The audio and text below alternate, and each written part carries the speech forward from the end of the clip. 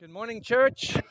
Man, I tell you, there is just something extraordinary about gathering up together and being reminded through encountering the truths and realities of God as we hear one another declare them. That causes us to feel a little bit of stirring and one might say reviving, right? I mean, when you come out of whatever you've walked out of, whether it was the drive here with the other humans in the car and you're like, that didn't go well, or whether it's a whole week, a whole month, a whole year, or a whole decade that's just felt a little difficult, there's something about entering into a space and having those words we just sang declared over us, through us, in us, that causes you to feel a bit like a breath of fresh air. You know, like you're like, I just want to breathe that in, like a living hope. Like everything I have and need is sitting there. I wonder what it would have been like to be walking on planet Earth at the time that Jesus began to demonstrate and display the power he held and to begin to make tangible the plan he was unfolding for our salvation. Like it's hard to imagine quite what it would have been like, in part because just the extraordinary things that happened and to have seen and watched them, that's one thing. But also because the people that were there were watching an unfolding story of God's salvation. They did not yet have the whole. We have the whole, so we know things of what God has done for us that can cause us to have a deeper, more profound gratitude and wonder and awe of the salvation of God toward us. But they didn't have some of that, yet they got to watch it unfold.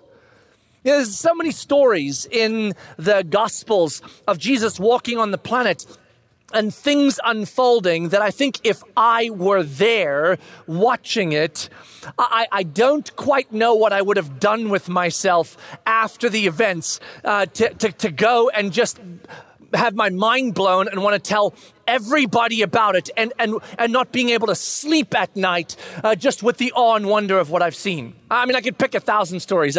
One comes to mind. It's a story that unfolds in the book of Luke in chapter 8. It is a man named Jairus. And the book of Luke, chapter 8, the story begins with Jairus coming to Jesus. Jesus has a crowd following him now, so he already has a reputation. His reputation that goes before him is one that he holds power and that he can bring about wellness where there is illness, that he can bring about freedom where there is bondage to things. This has already now been sort of whispered and confirmed.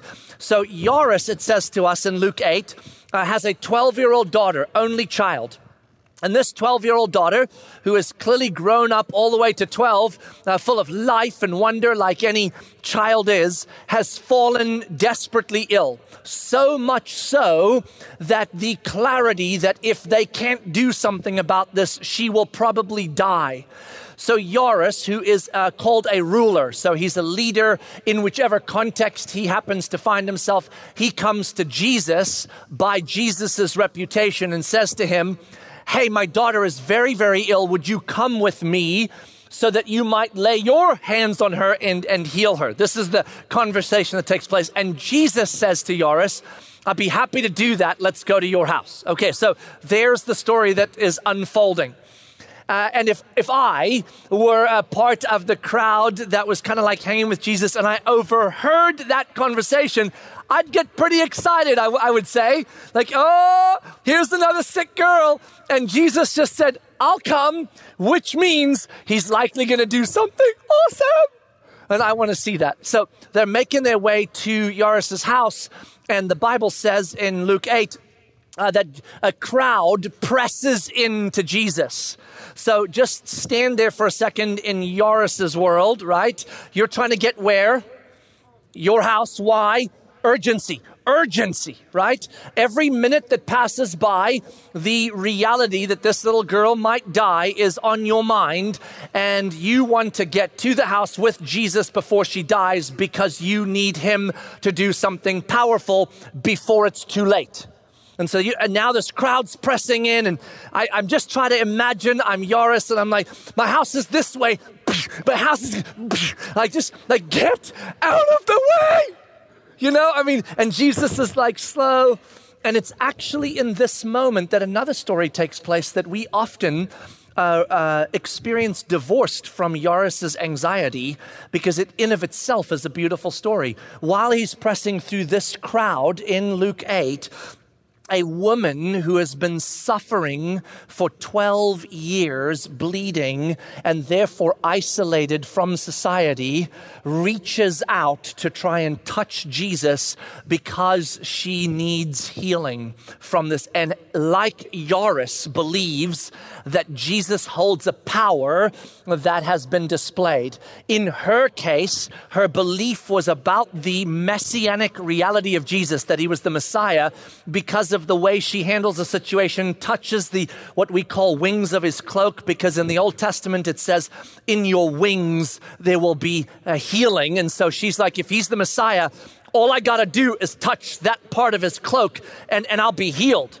And she does, and she is healed, which is crazy, right? It's so awesome. And imagine if you were like one of the crowd, and you're like trying to stay as close to Jesus because you want to be at Yaris's place when he does this thing. And then this woman kind of comes by you, and it's like, and then something happens, and you're not quite sure what just went on, but she goes, and maybe you see her, and you're like, something just changed. And then what does Jesus do? Does he just keep moving on? No, he stops. And he's like, hold on, time out. Somebody just came and power left me. And we love this story because they're like, oh, he's just so compassionate, and he's like there, and he sees the woman, except who else is there? Yaris. How do you think Yaris is feeling right about now? Like, hold on, I'm sure she's fine. Can we go on? Like, now Jesus stops, and he's like, come here, and he has a whole conversation with her, and apparently he starts speaking, because in a second it's going to say, while he was speaking. So now he's like, and he's speaking, and she's here in this beautiful moment, and I'm Yaris, right? And I'm like, this is not going as planned, because who's at my house? My daughter. What is she doing? Dying. And urgency is second by second now. The story says that while Jesus was speaking, some of Yaris' household came and found Yaris and said, ruler, no need to bother the rabbi anymore because your daughter is dead. I guess what a heavy moment. We see how I said we divorced those two stories, but they are simultaneous. Jesus overcoming a 12-year disease of bondage and pain, but the cost being a 12-year-old girl full of life coming to the end of hers. And Yaris, as he's talking with these folks, Jesus overhears the conversation, it says. And he turns and says, oh, don't worry. She's not dead, she's sleeping, which is fascinating to me because she wasn't sleeping, she was dead. So you're like, did Jesus lie? No, Jesus is constantly displaying that our paradigm over what we think is powerful and final is like a nothing to him. What is to us the finality of death is to him simply someone resting. Like, he does not hold limitation. And so what he's saying to Yaris is, I understand what you are experiencing right now, and it is real as far as a human experiences the power of death. But death to me is the same as a human sleeping that I walk over and wake up. So he's like, I'm on my way to your house. That's not over yet. Because in our world and mind as humans, we look to the power of God and we say, it is indeed powerful, but they are forces and things that when he encounters those, they are too powerful.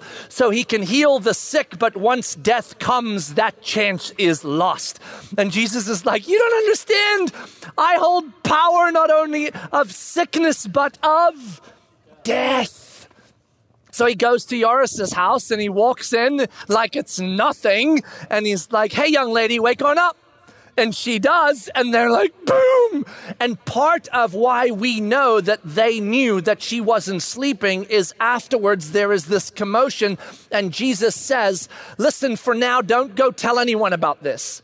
And you might say, what is that about? A story for another time. It's not like Jesus was trying to keep his messianic reality a secret. He was strategically unfolding a reality and a story. The point is that displays to us that they knew exactly what they just saw happen. You with me so far?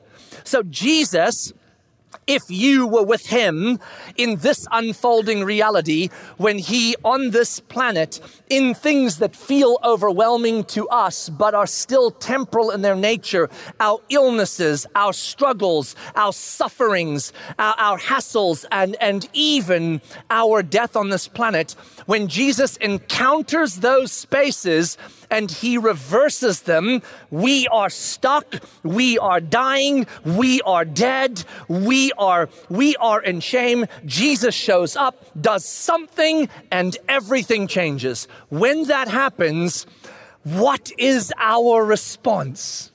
Like, just put yourself there for a second. I'm not saying like, what's your response to the story? No, you're actually there and you actually see it happen. How does that night go over dinner? Like, I mean, what are you talking about? How was your day? It was a day. Well, what happened? I don't know. I was with Jesus. He did some stuff. It was fun. I mean, it's neat. Someone was healed. That was great. There was a dead girl. She's alive. I mean, wow, it's cool. Is that how that conversation goes? No, you see, you're sitting here like me going, are you out of your mind? Like, you don't sleep that night. And the next morning when you wake up, you try to pinch yourself and go, there's no way I saw what I saw yesterday. But then you talk to others who were there and they're like, no, that's what went down. And you're like, oh my God. How, at what point in your life, down your life journey, you're now 97, sitting around with the grandchildren and you hardly remember anything anymore. And yet this you cannot forget. Well, do you still talk about it then?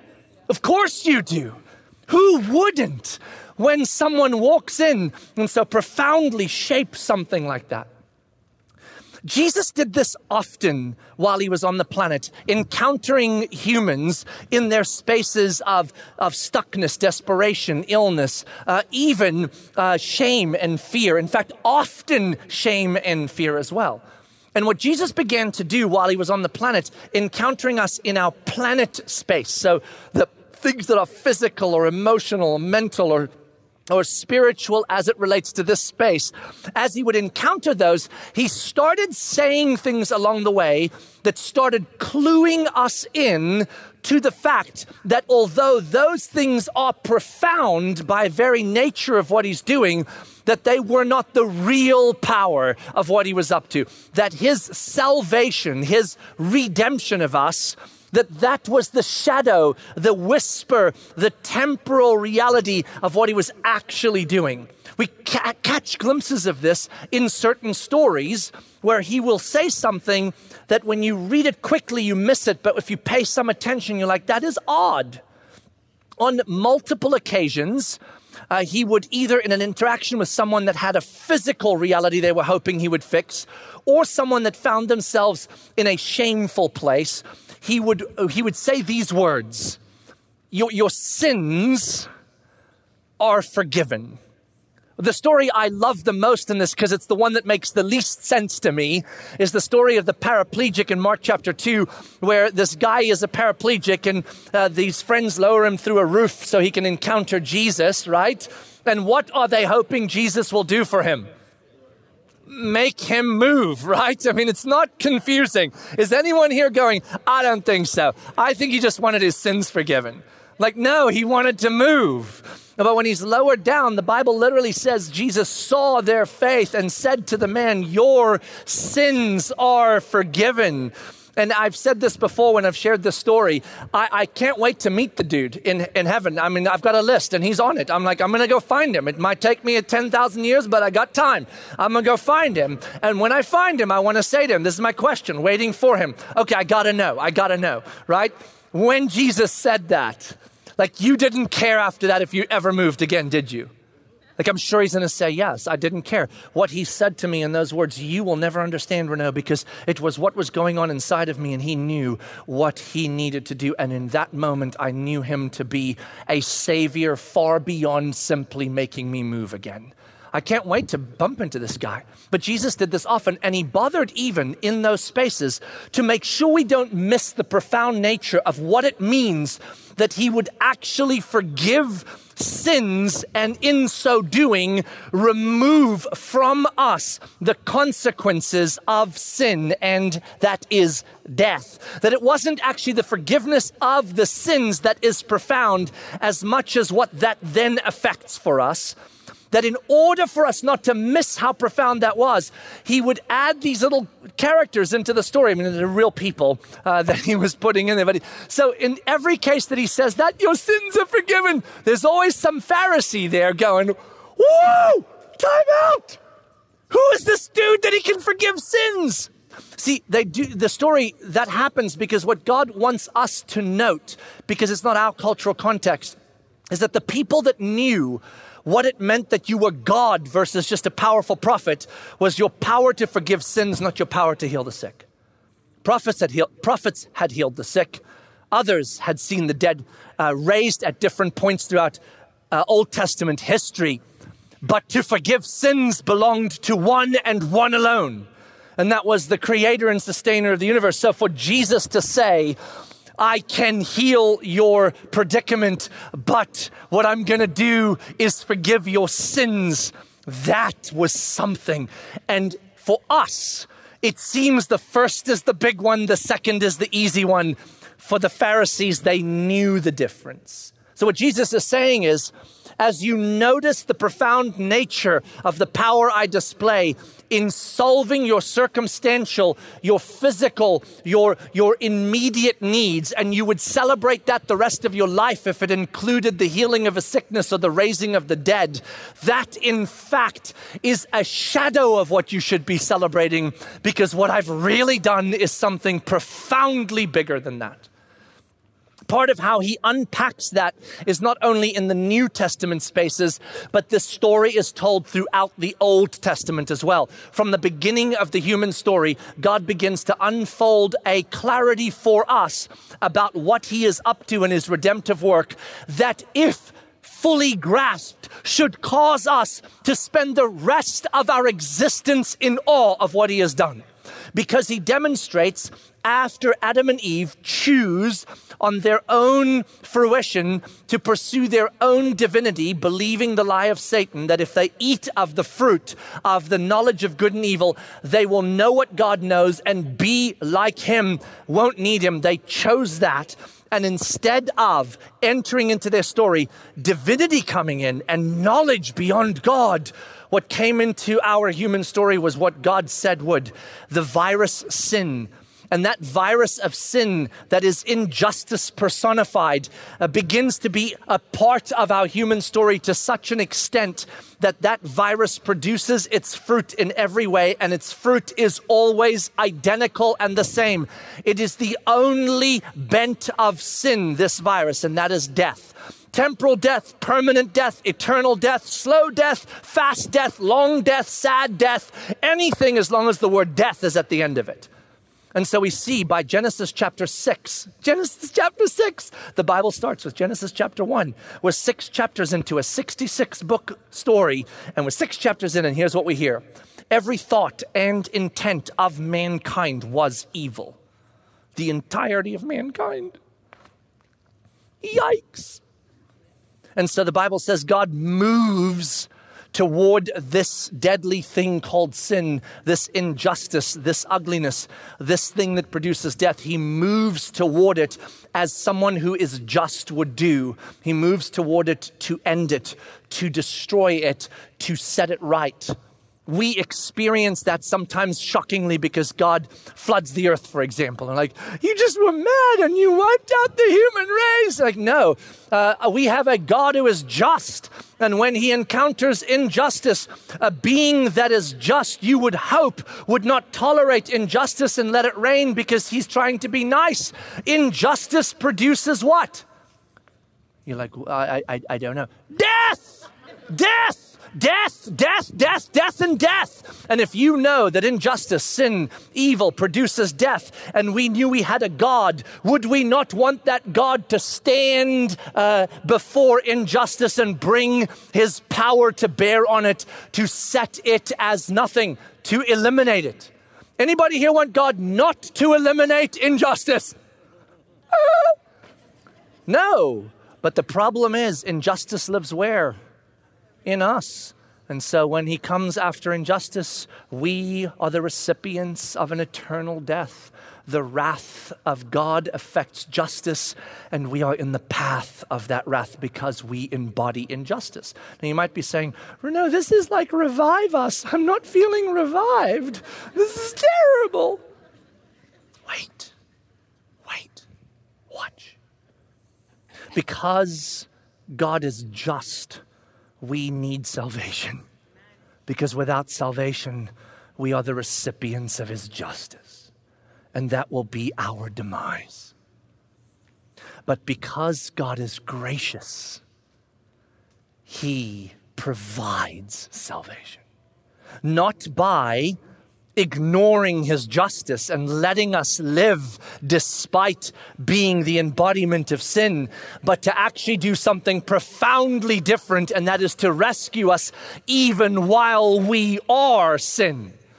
And he shows this in the Old Testament through the people that are these humans, through Noah's story to preserve the human race despite the fact that sin was still there. And then through the story of Abraham and Isaac and Jacob and the 12 and the whole thing until they're totally enslaved by another nation that he rescues them from, not because of anything they deserve, but because he is good and right and just. And when he rescues them with power. And God shows us two things. You need salvation because I am just. You will have salvation because I am gracious. I will provide it for you. And when I choose to save, it will be effective because I'm that powerful. When he wanted to rescue his people from Pharaoh, do you think there was any chance God was like, gosh, I hope he does it? I mean, I'll try. I'll do my best. But you know, Pharaoh's Pharaoh. You know what I'm saying? And so after a couple plagues, I don't know, if he doesn't do it, I'm at some point going to run out and be like, okay, sorry guys, I tried. See, there's no version in what God reveals in Scripture that he says, when I want to save, produce salvation for someone or for a people group, that I can unless I encounter something that's that powerful, death, a leader, whatever. There is no such thing. He will always produce effectively the salvation of those he is saving because he is that powerful. And so the picture that God produces in Scripture through the Old and New Testament is this: that our predicament as human beings, born from human beings, and therefore transferred to us as human beings, the virus sin, our predicament is a terrible, terrible one. That death is not found in its greatest form in the temporal ending of our life on this planet, though that one feels very big. It's actually the ongoing eternality of death that is the most terrible to imagine. So terrible, in fact, that we cannot fathom it. So we have words that God has put to it, words that we use like hell or eternal damnation or death. And we actually, even as a culture, because those words feel so profoundly terrible and uncompassionate, we try to eliminate them from God's story. No God who is good would ever allow such a thing. That must have been crazy. But God's like, no, you don't understand. That is just the natural, unfortunate consequence of the profound nature of sin that causes death. And it is our end, but for God's salvation. So in Ephesians chapter 2, verses 1 through 10, that Zach so kindly brought to our table, you heard it in there, didn't you? a few verses that said, gosh, here's who you all once were. And it's summarized this way. You were by nature children of wrath because you were consumed by sin. And then verse 4, but God, because of his great love and mercy that he has toward us, made us alive in Christ Jesus, even while we were dead in our transgressions. You see, what God is displaying there is this, that his salvation does not come because we come awake and move from our dead position to our begging God position. You were once dead in your transgressions, and as soon as you woke up, realized your desperation for me, came running to me and said, please God, save me. I realize now I'm dead. I moved on your behalf. No such thing. It says, while you were still right there, I came and saved you. It's an incredible thing. And as God unpacks all of this, it is no wonder as we begin to shift our clarity from the profound nature of the temporal power he displays on this planet in our immediate circumstances during his time on the planet to this very huge, giant realization that actually the real thing that he gifts us with is the eternal salvation of our souls, making us alive when we were dead, and by doing that, setting us into a position of an inheritance that is eternal, unfading, undefiled, and kept for us. That there becomes a thing we need to begin to grasp. It's no wonder that when Jesus is telling the story in Luke chapter 5 about what it means that somebody is lost and needs to be found, and he's talking about a shepherd leaving 99 sheep to go find the one, and he's talking about a person sweeping to find a coin that's missing, to kind of demonstrate that he is here to find every single human that he is going to come and save. And he says this at the end of both those parables. When just one human being moves from death into life, do you know what the angels in heaven do? It's in Scripture. It says it. Jesus says, here's how it goes down. In that moment of transition, the angels in heaven have a moment. They have a moment. You go, what's the moment? I don't know. You know humans, when you have a moment, you're like, oh, it's a moment. They stop. They pay attention. They celebrate. They stand in awe. In awe of what? In awe of whom? In awe of a life moving from death to life, in awe of the one who made it so. To stand and say something just happened that shouldn't have happened. Something just happened that couldn't have happened. Something just happened that doesn't make sense. And it happened because we have a God who is both powerful and gracious and remains just and yet finds the way to satisfy justice in his death and satisfy grace in his resurrection. And we are the recipients of this incredible wonder. David in Psalm 51 is writing, it is a beautiful psalm because it is a psalm that is in response to a terrible thing that occurred in his life that he chose and affected, something that perhaps if we were in our spaces would say, does this disqualify me from the God who saves, right? I mean, David had made some terrible choices. And so he's coming to God in this place of shame and fear and terrible choices, knowing that full well he chose them all the way. And there is that fear, I'm sure, even in him, like, is this it? Like, do I qualify to be saved? And so he reaches out and he's like, God, have mercy on me. Create a clean heart in me when the darkness of my heart is so profoundly on display. And then he says, do not remove your spirit from me. It's an Old Testament thing for another time. He doesn't remove his spirit from us, but watch this. Then he says this. This is it. And restore to me the joy of your salvation. What is David saying? Would you remind me, show me, that no matter what I have or have not done, no matter where I am at in my journey, that the fact that you've saved me is not because of what I've done or am doing or will do or won't do. It is because you are a merciful King. So would you restore back to me the joy that you have saved me? And that even as I stand in this dark place, things I have chosen and effected for myself, that yet you remain mercy. Restore to me that joy, David says. There is a story in Luke chapter 7 of a woman. There's actually two stories in Scripture of a woman coming to Jesus and pouring upon his feet and head the anointing oil or perfumes, expensive stuff. One of them happens in Bethany later on. This story is not that one. Happens twice, actually, two different women. This story is a woman that happens as Jesus is sitting in the home of a Pharisee, a religious leader. And while they're sitting chatting, he's reclined at the table and this woman comes through the doors. I wish I had time to explain to you how awkward this little situation would have been in this cultural context, but no time for that because that's not what's important today. What's important today is that this woman comes through the doors and makes a beeline straight to Jesus.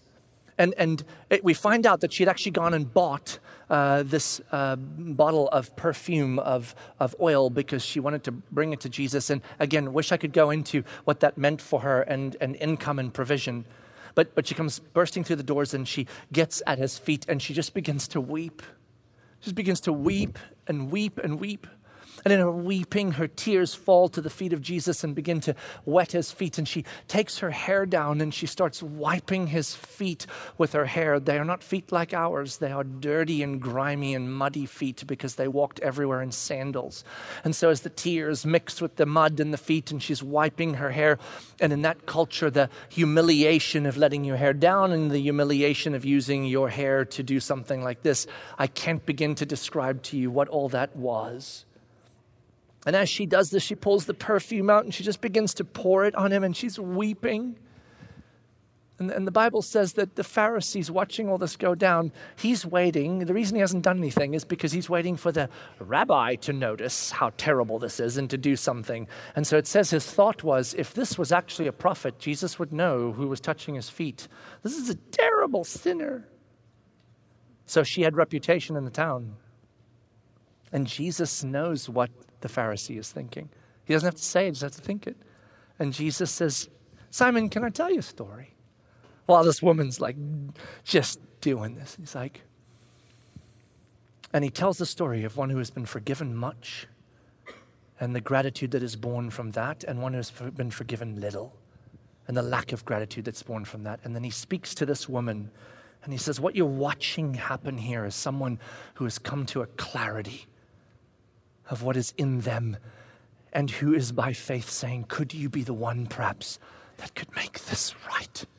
Because I can't live with it anymore. And so he says to the woman, you believed rightly of who I am. Your faith is so evident. You came to the right feet. Your sins are forgiven. There is no healing that could be greater than that for the human person.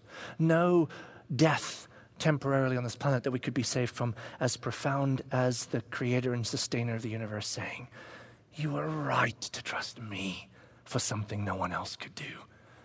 I forgive you. You are free, not just now, but forever.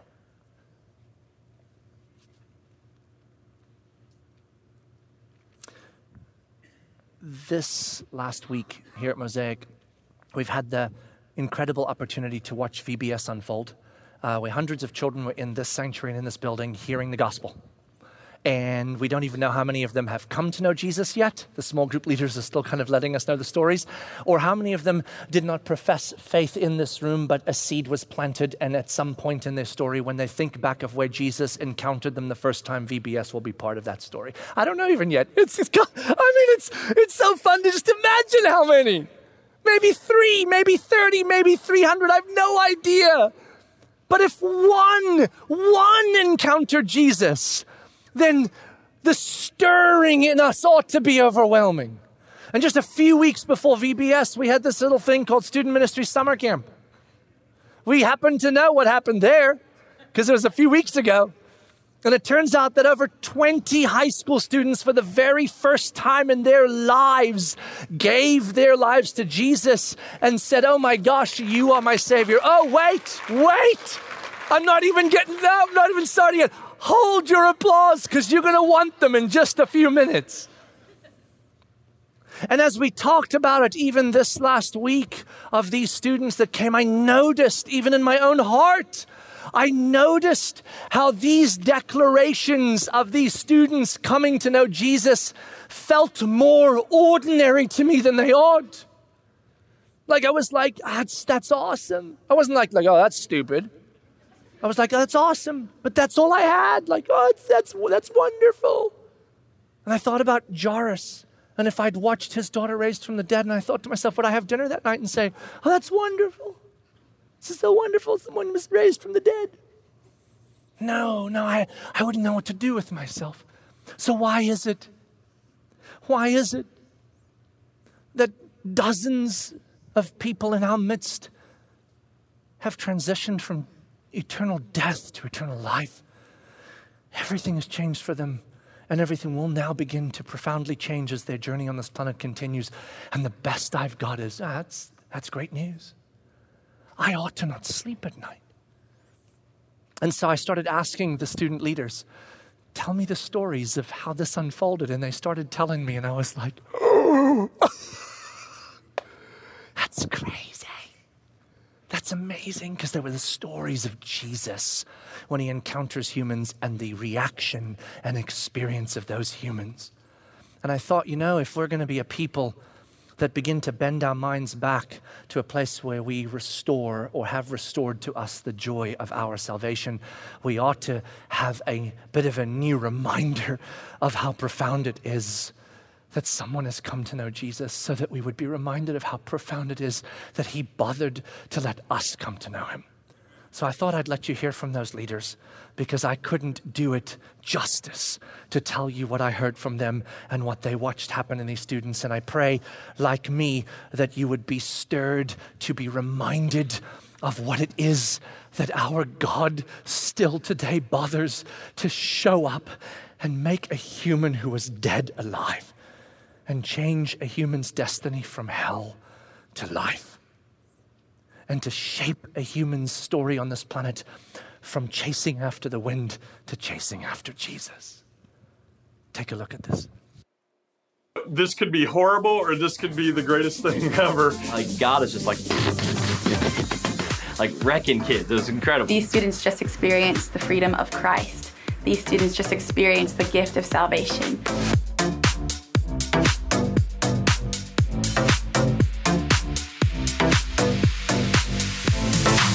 Guys, I got the privilege of going to camp this year, and it was insane. I got to take 21 guys, and there was a huge mix of different types of personalities and groups, but it was the most incredible week of camp of my life. And I've been going to camp for a long time, with Mosaic for like 8 years. And this year, God was moving. God did some insane stuff. By day 2, I had maybe a kid who was the furthest from the Lord. It was like midnight, and God was just pulling on his heart, and he just began to confess everything that's been going on in his life, just bawling his eyes out, and we're all crying with him and just getting to pray for him, and he's just asking the Lord into his life. And the Holy Spirit just moved in this kid. And when he opened his eyes after praying, his entire vocabulary changed, his demeanor changed, and he literally began to beg his other friends. He started to beg them to confess and to make Jesus their Lord too. And this is a kid who didn't talk about God, didn't come for God, and he was preaching to them, literally speaking scripture that I don't even know how he even knew it, right? It was insane. And throughout the week, God just began to just knock on all these kids' doors, literally just pulling their hearts and drawing them all to him. And just one by one, like there was a group of 9 of those guys who all came to camp just to play games and volleyball and spike ball. But like God literally just like drawed them all in. It was insane to watch. And by the end of camp, Caleb was asking us to kind of like ask the Lord what lies we're believing, right? And we were all praying what lies we're believing about ourselves, about God. And God was putting on my heart that like I believe that maybe I'm the one that's doing the saving, right? It's like through my mighty works or my ability to lead or my leadership that like these guys are coming to the Lord. And God was just kind of sharing with me like, Chip, it has nothing to do with you. It's me, I'm using you. And it was like this really humbling moment, but I was like so thankful that it wasn't on me. Like I remember like literally like crying, like thinking like, thank you God that it's not on me, because there's way too many kids here for me to like be able to handle them all. But like God is just like wrecking kids. It was incredible. So, but at the last like small group time, we're all hanging out, we're laying down, looking at fireflies and the dark stars, and everyone's like crying and repenting and coming to the Lord. And one of my guys who was kind of a little shyer and had a harder time that week ended up walking off during the middle of small group time. And I remember thinking, wow, like I'm just not able to help this kid. Like I'm not the guy he needs right now. And we end up going back to our cabin to kind of wash up, go to bed. And about an hour goes by and the student comes running in the cabin, just completely changed, smiling, laughing, tears on his face. And the whole camp, he hasn't been anything like that. And he's like, Chip, come outside, come outside. And he began to tell me, he's like, Chip, while you guys were praying and doing all this crazy stuff, I was so mad. And I walked away to go be alone for a minute. And I sat on the hill and there was another leader from camp there. And God just put on my heart to confess to them. So I started to confess things I've never confessed to anyone before. And I just began to feel like God loved me even though he saw how broken I was, and he still loved me. I've never felt that freedom before. And he's like, I want God to be my God. I want to serve God with my whole life. I want him to be my Lord and Savior. And he's like, I confess that Jesus is Lord. Like, he's my God. And it was like this crazy moment. And God is like speaking to me like, see, Chip, like, I don't need you. Like, he walked away from you and he came to the Lord. Like, I can use anybody. It was just like this insane moment, like where God is working at camp. And it was just like an Acts church moment where like people are coming to the Lord, entire households are coming to the Lord. And it's just because God is drawing them to himself. And that that is like how I could best explain Camp 2022, is that God was there. He was drawing kids to himself. Hearts were being broken and made whole again through him. And it was just absolutely beautiful.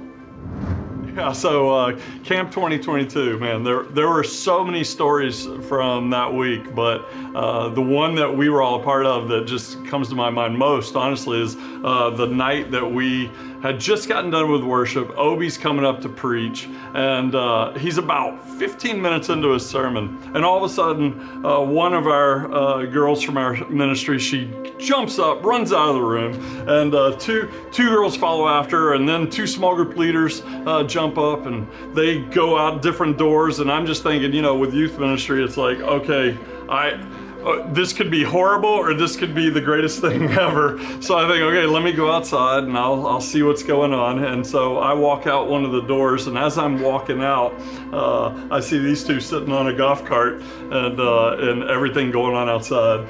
Yeah. So like Jason, you come out and Brady and I are talking, and you're like beelining it for this group, and Brady and I are like, no, come here, just come here, because a little bit had already happened before you came out. So she comes running out, and of course Brady and I are talking, and we're like, what's happening? Because we kind of have like the same thought. Something is, it could be the good or it could be bad. So we're watching her, and she's coming out, and she's just screaming, I did it. And then her group comes running out after her. And she's like, I feel so free. It's just such a great moment, but you're still kind of like, what's going on? And so she's like, I just want to tell everybody. And her group's around her, and they're like, well, tell us first. And then she says, I love Jesus. He's changed me. I feel so good. And that was kind of when Jason comes running out. So we didn't want him to like beeline it for over there to kind of ask her what was going on. So it was super cool. Yeah. And at that point we were kind of just enjoying this moment, this visual like representation of life going from death to life transformation, and we're just sitting back watching and like starting to like tears and you know, just experiencing this moment, this beautiful moment. And it was a little bit later, like there's this celebration, like all her girls are out, there's cheering. I'm sure Obi, who was preaching, could hear us. It was probably loud, but just being able to watch this and then have the celebration of life transformation, like it was beautiful. And at the same time, Chip was outside with one of his guys, and we come to find out that this boy accepted Christ as well. So two lives were changed in that moment, both very different, one very visual and spoken out loud, and one very intimate and one-on-one. And that was just a very special moment, and that God knows the intimacies of our hearts and those kids' hearts, and worked uniquely to them to show them the gospel and himself and the reality of transformation. And a little bit later, Jason got to share with her that a student was also coming to Christ at that time, and the first words out of her mouth was, "I have a brother now," and it was just so good, so amazing. Yeah, a really cool moment. As I think back on the week of camp, there was one day in particular that meant so much to me. We were in our evening session listening to the sermon when a bunch of our students got up and left the room really quickly. And I remember my initial thoughts were, what is happening? This is crazy. All these students are running and I don't know what to do. And about 10 minutes later, these same students returned. And as I looked on their faces, all I could see were just tears and unexplainable joy. And at the end of the sermon, one of our leaders got up and said, "Some of you may be confused at what just happened. Some of you may have seen these students leave the room. But what just took place is that these students encountered Jesus for the first time. These students just experienced the freedom of Christ. These students just experienced the gift of salvation." I remember just sitting there in awe of what God had just done, in awe of the work that just took place in this room and in the lives of our students. These students were experiencing freedom like no other. These students were experiencing going from death to life. And we took some time at the end of the sermon to respond in worship. And I just remember watching these students fall on their knees and just praising the Lord, thanking him for his freedom, thanking him for his salvation, thanking him for choosing them to be his children. And it was a moment that forever changed my life and meant so much to me.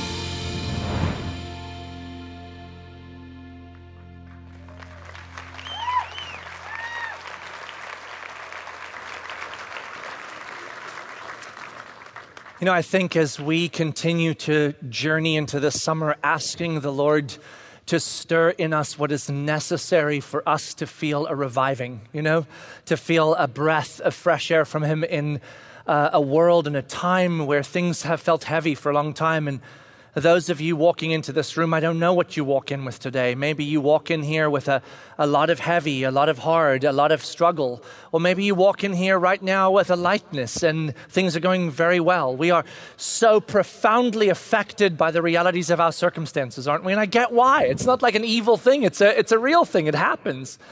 But the beauty of what David was asking for, God, would you restore to me in each day the joy of your salvation, is this clarity that says that when we as humans who know Jesus take the time to remind ourselves and be reminded and engage in the joy of what this profound thing is that God has done to save us, that it is in of itself a part of that which transcends us and that which revives us in a world that often feels like it's not.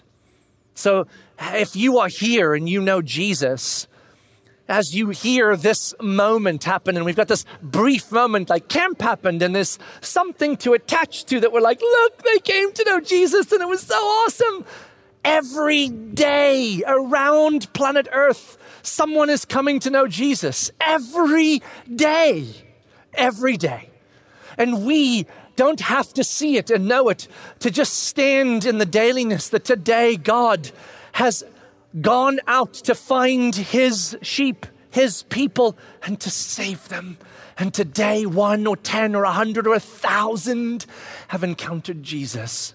And every day that I profoundly remember that that's happening today, I am reminded to be stirred to awe of the fact that he found me, that he saved me, that he is saving me now, meaning that he is holding my salvation for me, even when I, like David, will do things that should disqualify me, and that he will keep it for me safe until it is revealed on the last day. You say, how are you making that up or no? No, I'm not. No, the Spirit of God told Peter to write it down so that I wouldn't have to make it up, so you wouldn't have to doubt it, and nor would I. Listen. 1 Peter chapter 1, verse 3. Blessed be the God and Father of our Lord Jesus Christ.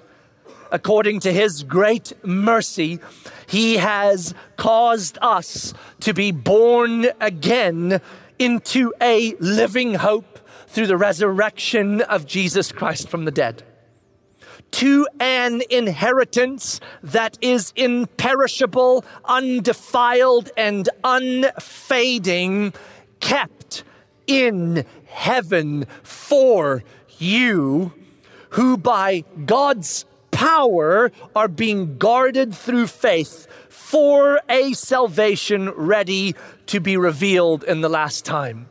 Who is guarding our faith so that our salvation will be secure? God is. I can't even fail him by failing in my faith, because though it is my faith that keeps salvation, he keeps my faith. It is unfading, it is unperishable, and it is being held for me. I wait to see my salvation. And that is my joy.